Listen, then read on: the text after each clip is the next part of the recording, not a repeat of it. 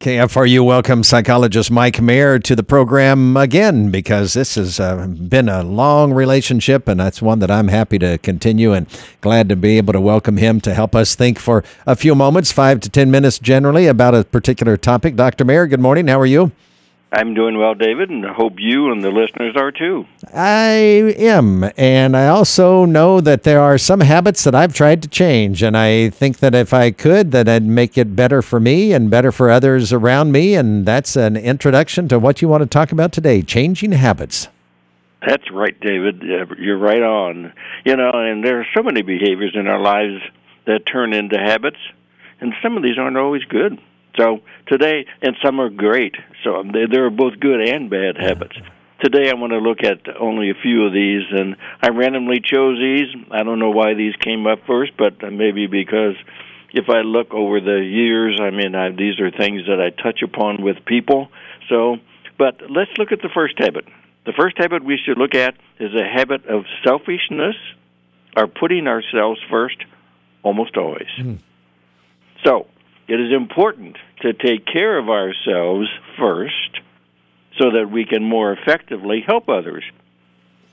But we also should be aware of helping others in need. We should be aware of how our beliefs and actions affect others. It is very important in a committed relationship with our significant other to also be thinking of their wants and preferred ways of interacting. Unselfishly share our world with others. We are not in this world alone. Okay, that's the first one. I like that. Okay, second one. Another habit we may have is not being open to looking at another point of view, seeing the world through a different pair of eyes.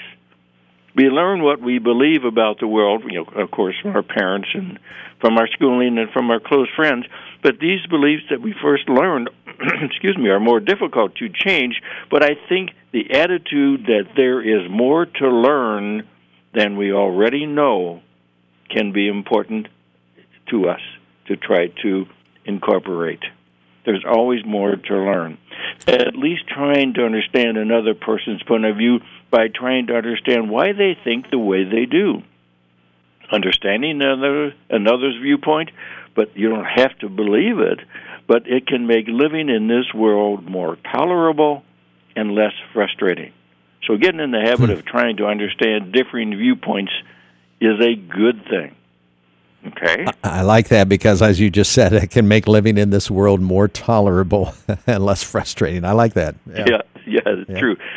Third one is a habit we need to have is a habit of setting personal boundaries and keeping them. Saying no to ourselves when necessary and when beneficial.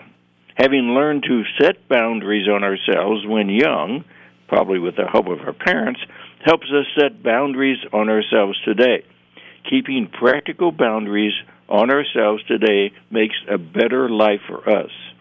Getting into the habit of learning to say no and keeping with it makes us a more effective human being. So make a doable list of our personal boundaries and keep them, and we will be happier with ourselves. Okay? Okay. All right. Yep. Another habit we could have acquired is finding what is wrong with life and people. That's a negative habit. Being too critical of sometimes ourselves and more generally of others. It seems to be easier to find fault in others and in what we don't like in life. So the habit we need to learn is to find the good in others and in ourselves. There are so many good things in life, maybe small, but still good. Not seeing good in self and in others is wasting life and its pleasures that are available to us. That's well said. Yep. And finally, we should exercise the habit of taking time to enjoy life. Set aside time each day, 5 minutes, 10 minutes, 30 minutes, to appreciate something or someone that brings joy or happiness to us. Something that reminds us that life can present us beautiful moments. This is a very healthy habit. So we've got our challenge to change ineffective and hurtful habits and spend more time and energy pursuing those positive habits that can bring us and others rewarding moments of inner peace and joy. I like that a lot, and here's what I like about what you've done. You framed certain things that some of us don't think of as habits. For Yes. example, oftentimes if you were going to say changing habits, people would say, well, I got a habit of smoking or biting my fingernails or eating too much, whatever it might be that would be a traditional habit. I like what you've done because many of the things that you've just mentioned, you don't think of as habits. But if we do reframe it into a different term, it might help us to take a different look at it and say, you know what, he's right. I do have a habit of only criticizing and not seeing anything positive. I do have a habit of not being able to set the parameters. So I like that. That's good. Yes. I hope people Thanks, will David. listen to Yes. that and process that. All right. Dr. Mayer, Great. appreciate your time. We'll talk to you again in a few weeks.